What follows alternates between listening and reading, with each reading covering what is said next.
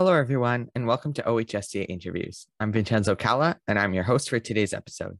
Today, I'm happy to have with me the Member of Parliament for Hastings, Lennox, and Addington, Shelby Kramp-Neuman.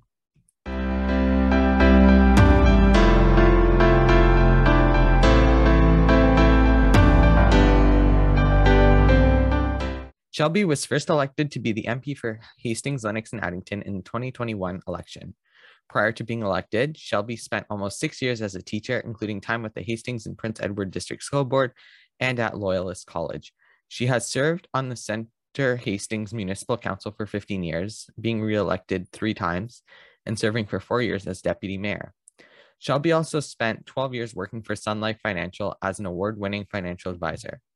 She also served as a parliamentary assistant to the late Jim Prentice and worked for former Senator Concilio Dinino. Shelby currently serves as the Conservative Shadow Minister for Seniors. Thank you, Shelby, for joining us today. It's great to have you here today, and we're so glad that you are able to join us to have this great discussion that I'm sure we will have. So we're going to start off with our question and answer segment, and all of these questions come from the members of our high school team. So the first question is the question that's on everybody's minds right now, and it's about the leadership race. And we know that you are a member of the Leadership Election Organizing Committee.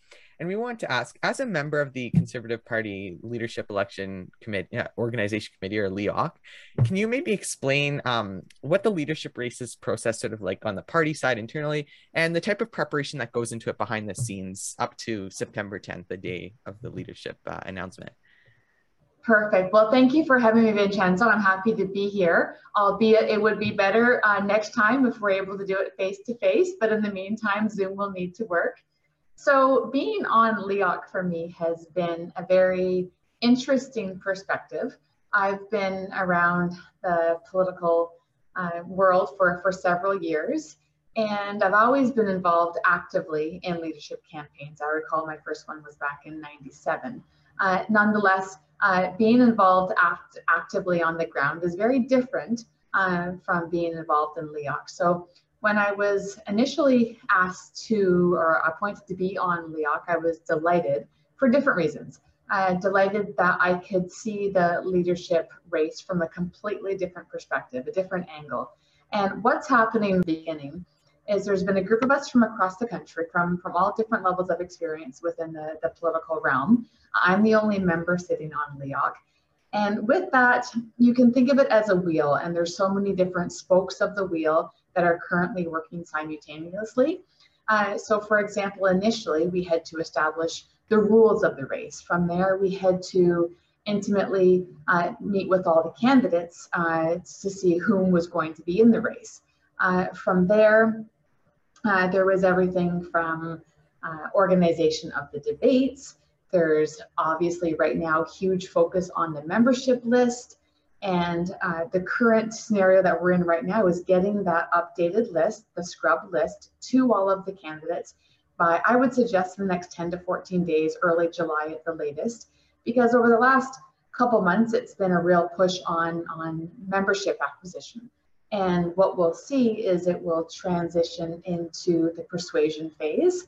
And then from the persuasion phase, it will then transition into actually getting out the vote. So it's one thing to acquire as many memberships as we can, which has been monumentally fantastic for the party, because the energy and the excitement towards this leadership race has been really, it's a great thing for the party to show that, you know, the Conservatives are the government in waiting. I think that the interest in this is far exceeding what anyone ever anticipated. So getting out that vote, encouraging those people that got memberships to actually vote in the leadership race is huge. So there's many different phases. On top of that, of course, we'll be organizing the announcement, which will happen on September the 10th. But what some people are asking right now is they want to make sure that people that do have memberships, when are they receiving their packages to vote? So that'll be late July, August.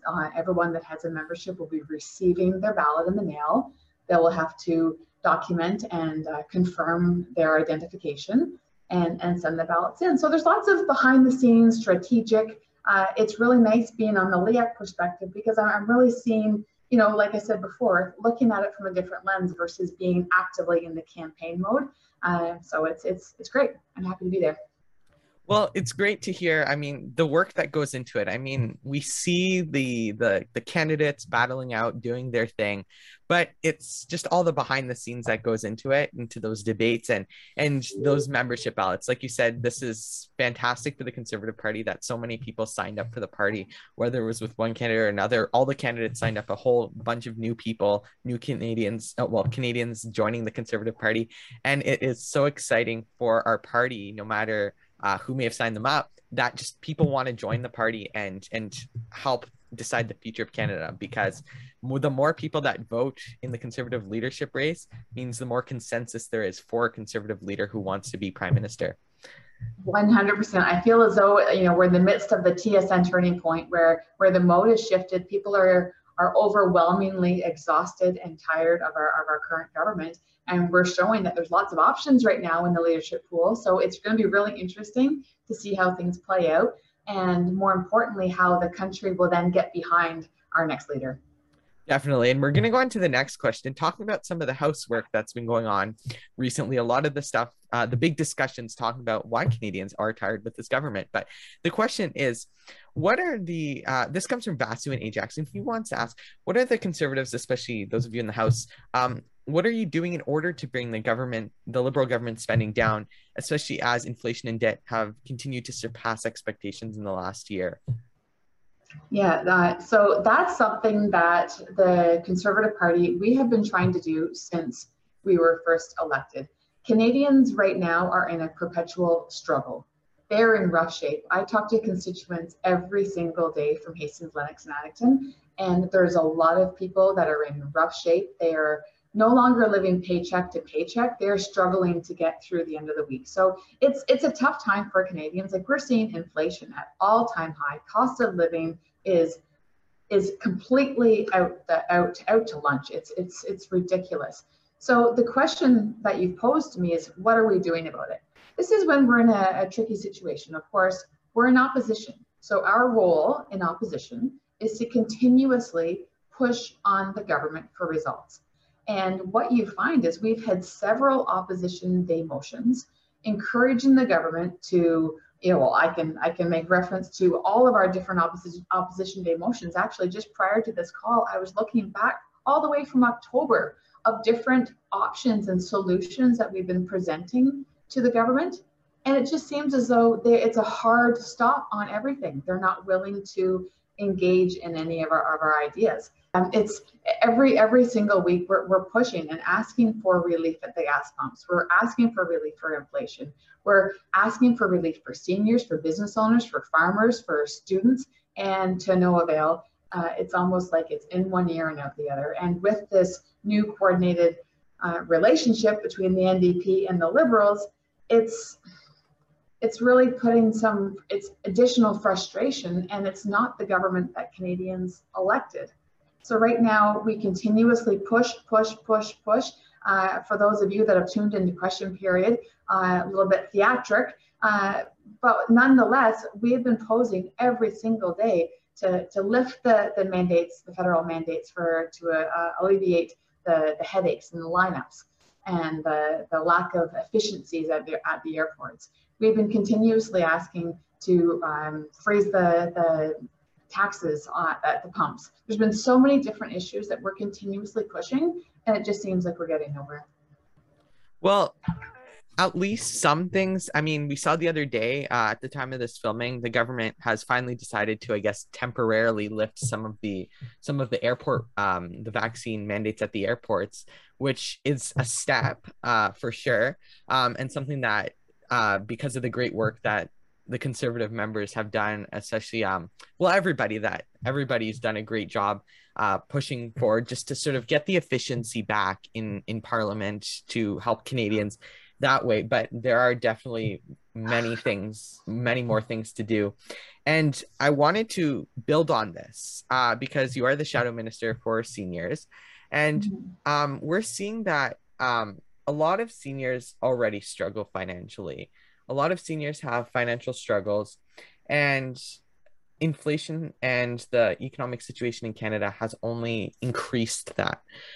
So I wanted to ask, what do you think, as the shadow minister of seniors, for seniors, what do you think the government could be doing or should be doing to help seniors a little more during this crisis, especially those who are already struggling financially before the rising inflation? If there's some sorts of ideas that they can be possibly taking.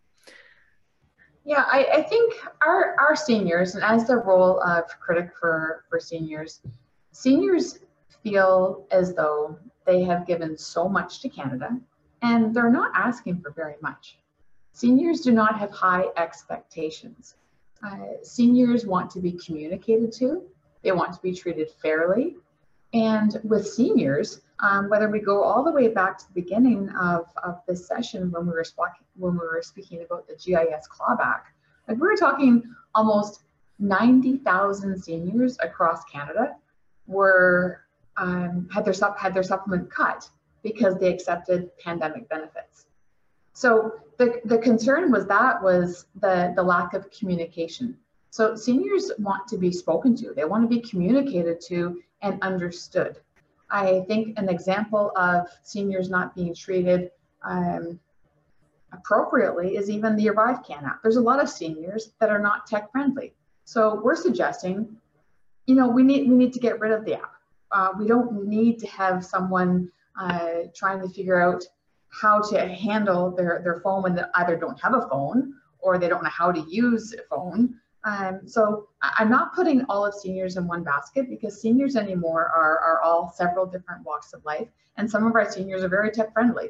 But there is an element of people that don't, and I don't think, need to go through that process. So we are currently in the midst of a petition getting more attention to try and get rid of the ArriveCAN app.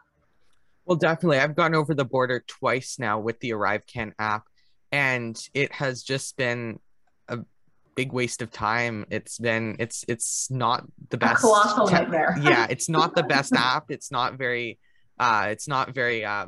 friendly in terms of, not even for seniors, for everybody. It's not the best right, exactly. app. And it's just seems like it's a lot of nothing. It's not that it doesn't do much. So hopefully the government removes that, especially as there's no point for it anymore. I mean, they lifted the restrictions on the airports for vaccines. You don't really need an ArriveCAN app for that, other than screening. Yeah, well, they've temporarily suspended them, which is not a complete win. It's a partial win. It shows that we're continuously putting pressure, and they're considering some options, but it won't solve the problem. It won't fix it entirely. It's a Band-Aid, and we need a fix. We need a full fix. Definitely. And we're going to go on to the fourth question, which this was your first parliamentary sitting as a MP since you were elected in September. And what I wanted to ask, as the House rises for the summer, what have been some of your favorite accomplishments or memories or moments during this past sitting of Parliament since you started? Wow, happy to share this. So I was elected on September 20th. And prior to me being here, I'm a new member of Parliament, indeed, but I'm not new to politics. So I'm, first of all, delighted and was so humbled by the tremendous amount of support of people that sent me to Ottawa. I have earned my way here, and I will not take it for granted for a minute. There's so many people that have faith and confidence in me, and I won't let them down.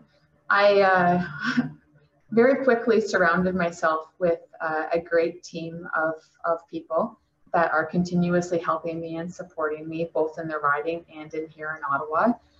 To answer your question specifically, is some of the moments that I really remember. Swearing in, being here with my two daughters and my husband and my mom and my family, my sisters. That's a very special moment for me. My husband's family as well, my entire family all came to celebrate in that day. So for me, that was very special, because my father was also a member of Parliament for several years. So being able to be here, not in a different role as the actual member, sometimes I still have to continue to pinch myself and be grateful for the position that I've earned. When I walk through the curtains into the House of Commons, I'm reminded that it's such a tremendous responsibility. Indeed, it's a privilege, and with that, I take every day that I sit down in that seat with great honor.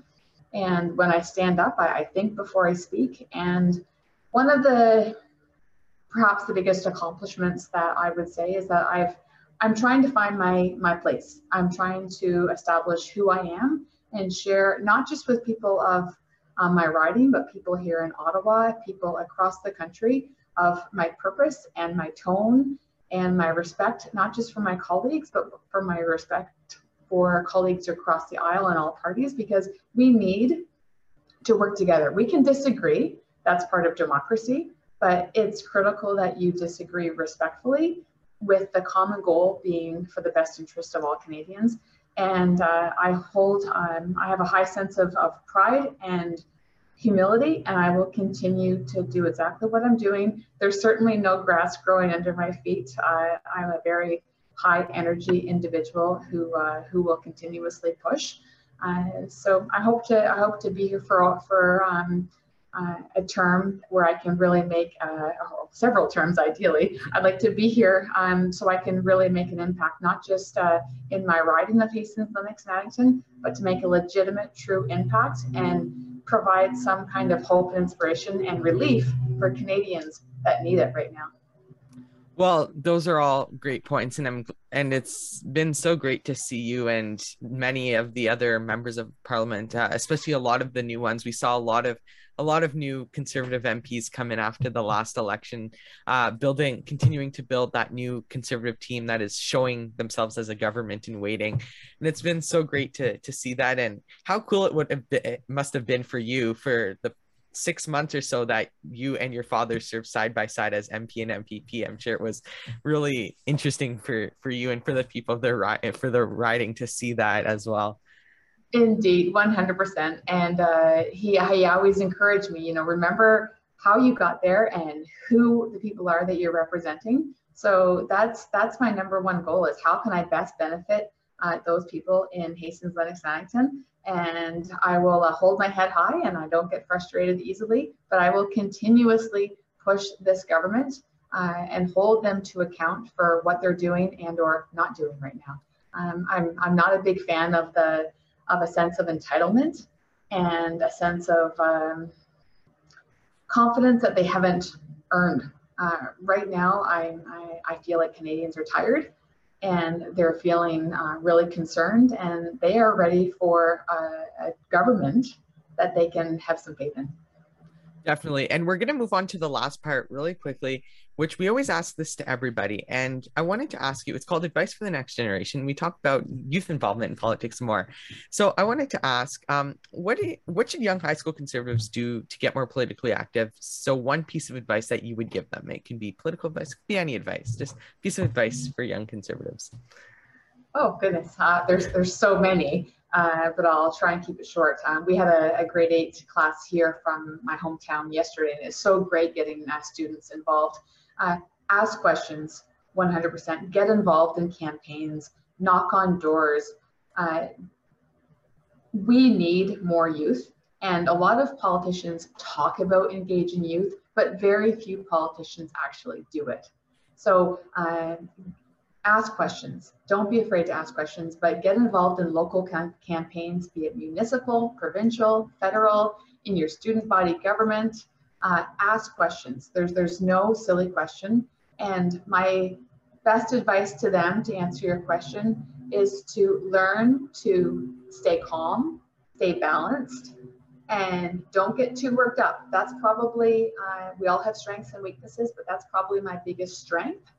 So my advice to them is, when you think you're having a bad day, put it into perspective, and don't, you can show emotion, but always keep your ground and stay calm. Some great advice there, and a great way to end this interview on. So thank you, Shelby, so much for your time today. What a great discussion, and thank you so much. We really appreciate you being with us. Good luck as things start to get busy. By the time this video comes out, the house will probably have risen already. But I know that at the time of this filming, it's going to be a busy couple weeks. So good luck with that, and good luck with the leadership race. I know that it's something that we're all watching and we're all getting really interested about. I know we're starting our own coverage of it really, really soon. So it's really getting exciting. So thank you so much, and we wish you well in the future. Thank you so much for joining us today. I appreciate it. Have a great day. Thank you. And that is it. We hope you enjoyed today's interview. You can look for more videos coming soon. Make sure to follow our Twitter, Instagram, Facebook, and TikTok accounts at Ontario OHSCA for info about our next interview and for more great content. Make sure to look at our website at ontariohsconservatives.org to learn more about us, to see our projects, and for more great content. For our YouTube viewers, make sure to like this video, subscribe to our channel, and don't forget to click the notification bell so you never miss a video. For podcast listeners, make sure to follow us and stay updated with new episodes. We hope to see you all soon. Thank you.